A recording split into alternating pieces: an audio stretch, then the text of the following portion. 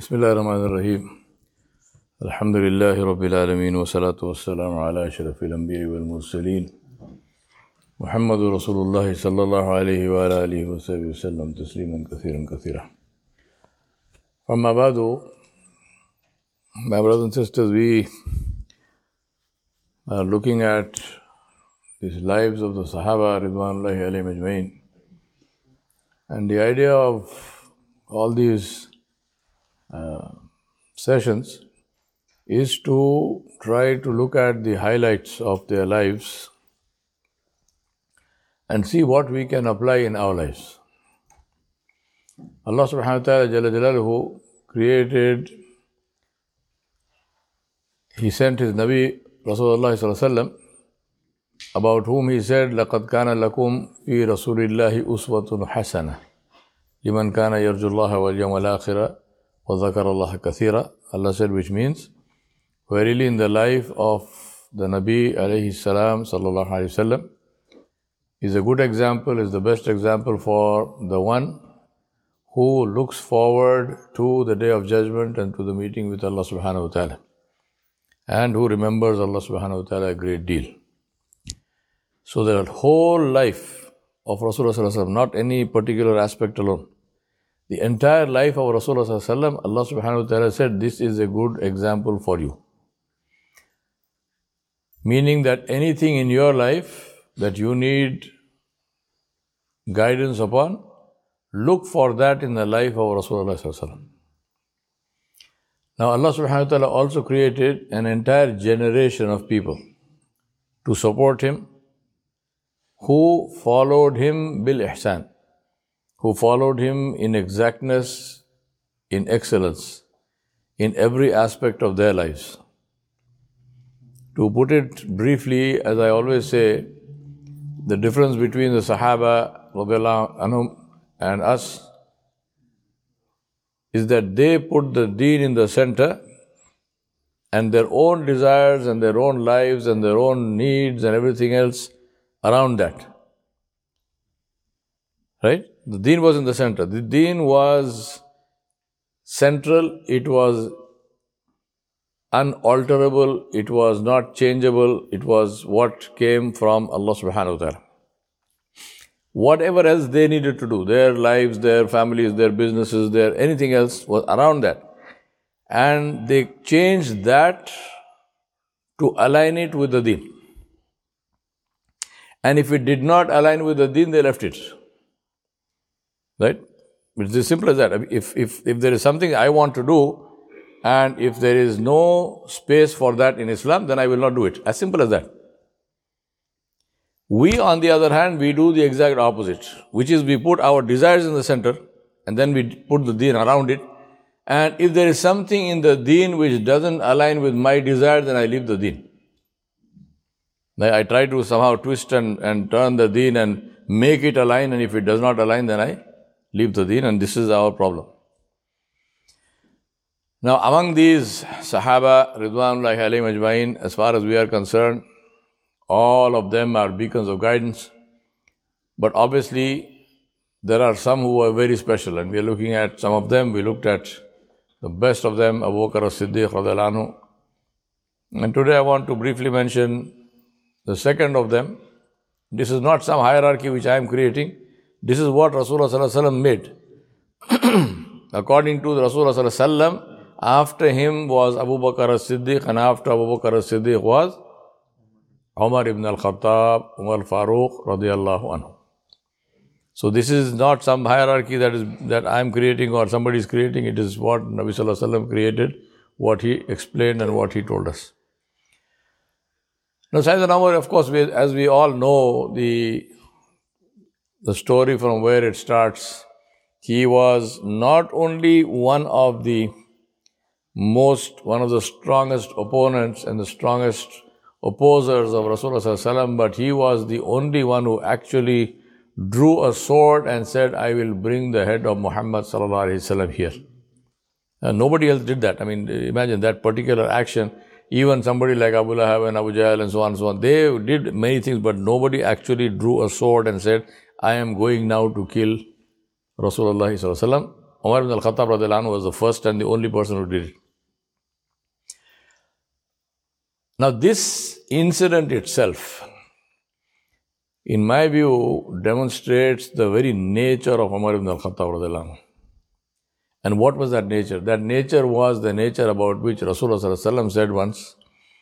He said, my two Sahaba, he said, Abu Bakr radiallahu anhu is like Ibrahim alayhi salam. And he is like Isa alayhi salam. And Nabi sallallahu alaihi wasallam recited the ayat in the Quran where Allah subhanahu wa ta'ala called Ibrahim alayhi salam al-Halim. He says, very, very soft and very kind person. And the ayat in Surah Al-Ma'idah at the end where Isa alayhi salam, the conversation between Isa alayhi salam and Allah subhanahu wa ta'ala, where Isa alayhi salam says, Allah subhanahu wa ta'ala mentioned the ayat in the Quran, إِن تُعَذِّبْهُمْ فَإِنَّهُمْ عِبَادُكَ وَإِن تَغْفِرْ لَهُمْ فَإِنَّكَ أَنْتَ الْعَزِيزُ الْحَكِيمُ. He said that Ya Allah, if you want to give them adhab, they are your slaves. But if you want to forgive them, then you are the most powerful, you are the most knowledgeable, you have your hikmah. And if you want to punish them, you can punish them. So, Abu Bakr Siddiq, Nabi sallallahu alaihi wasallam said, this sahabi of mine, this companion, he is like this. He is very, very soft-hearted.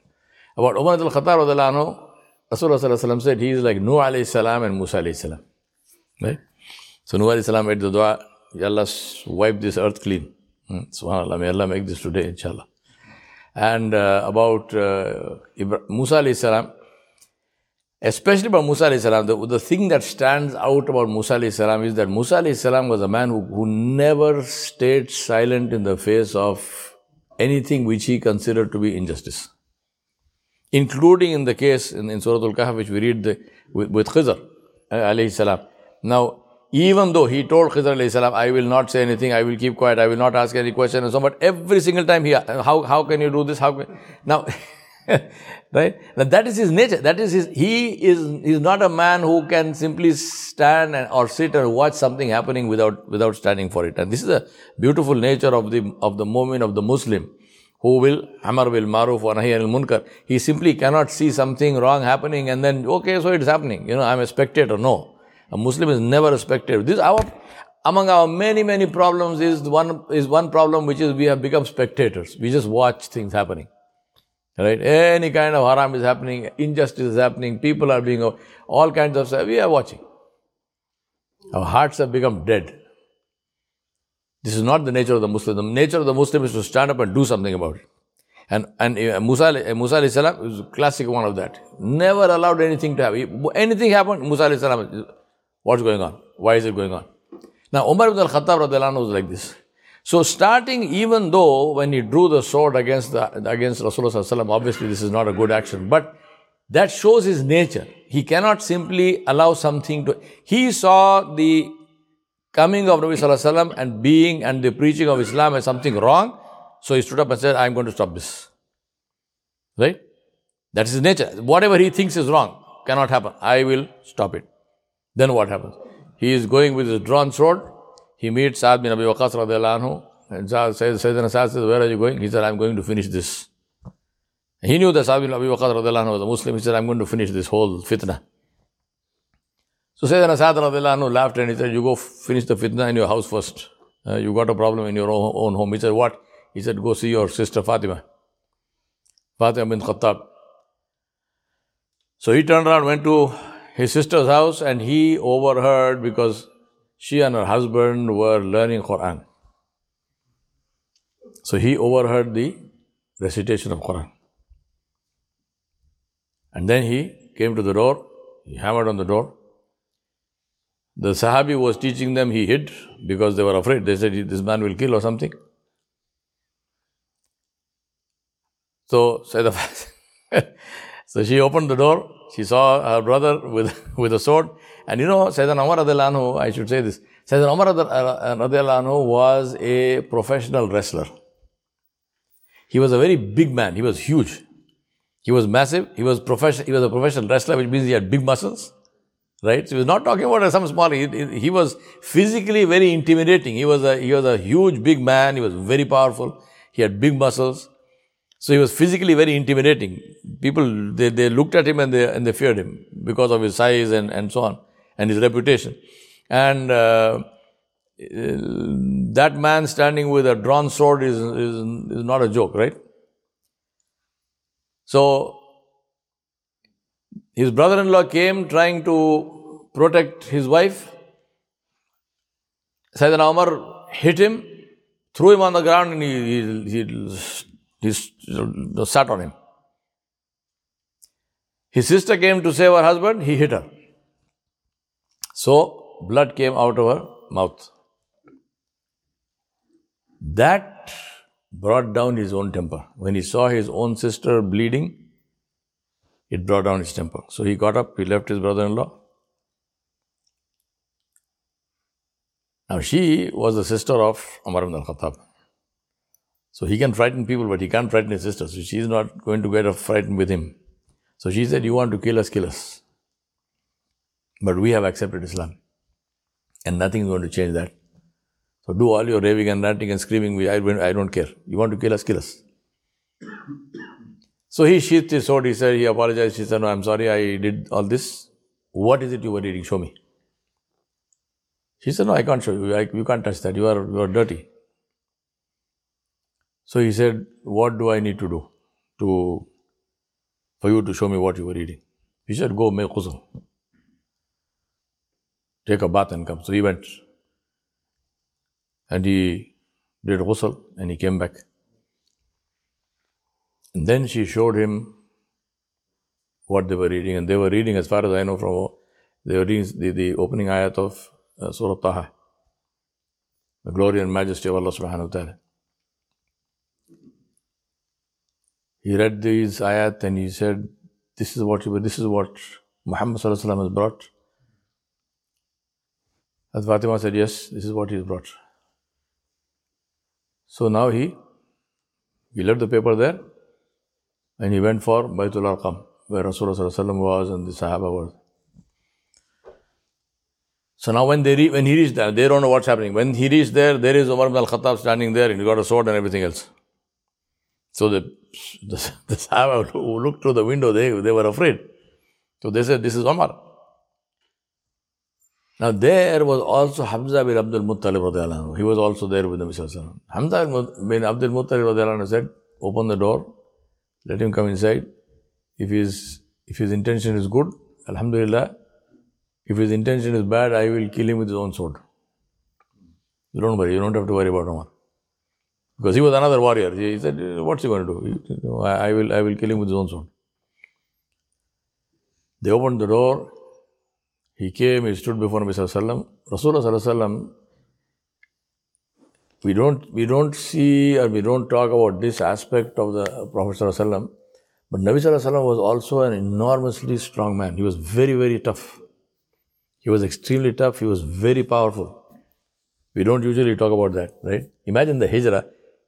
Imagine walking 450 miles in the desert. Can you imagine? I mean, easy to talk this stuff, right? If we walk from here to New York, it's 200 miles. It's more than twice that distance. Walking in the desert. We're not talking highways. They walked. Rasulullah was a very powerful man. There was a man called Rukana, and this is on a side note, who was a professional wrestler. So Rukana came to Nabi sallallahu alaihi wasallam one day and he said, I will accept Islam if you can beat me in wrestling. Now, what does wrestling have to do with Islam? Right? But people are people. So he said, if you can throw me, if you can beat me, because he was an unbeaten champion.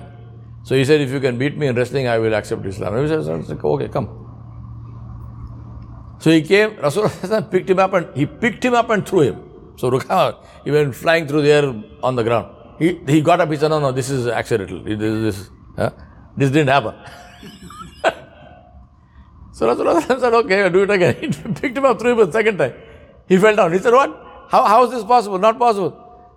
So Rasulullah said, okay, you want a third time? He said, yes, if you throw me, I will accept Islam. He picked him and threw him again, third time. So he said, Ashhadu an la ilaha illallah wa ashhadu anna Muhammadan Rasul. So now Umar ibn al-Khattab went there, and when Umar ibn al-Khattab is standing there, Rasulullah sallallahu alaihi wasallam grabbed him by his shirt like this and he forced him to his knees. Imagine, he's a huge, big, powerful man. Can you imagine just forcing him down to his knees? He forced him to his knees. And he said, what do you want, Ya Umar? Sayyidina Umar said, Ya Rasulullah, Ashhadu an la ilaha illallah wa ashhadu annaka Rasulullah. I have come to accept Islam. And then they told him, they said, last night Rasulullah made dua and said, Ya Allah, give me one of the two Umars. Umar bin Hisham or Umar bin al-Khattab. Umar bin Hisham was the name of Abu Jahl. Yeah. Sometimes I wonder if Nabi Sallallahu Alaihi Wasallam had said, Ya Allah, give me both.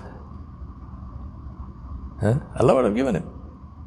This is the Bashiyat of Allah, this is the Hikmat of Allah, this is the dua of Nabi Alayhi Salam. We don't, just as a matter of thinking, it's our thing, but Allah knows best, Allah knows what is the best and what He does. Now when Umar ibn al-Khattab radiallahu anhu became Muslim, then this is now Umar's nature, right? So he became Muslim. He said, Ya Rasulullah, all this Baytul Arqam, secret, praying, no. We will pray in the Kaaba. He said, that is the house of Allah. Why should we hide behind anybody?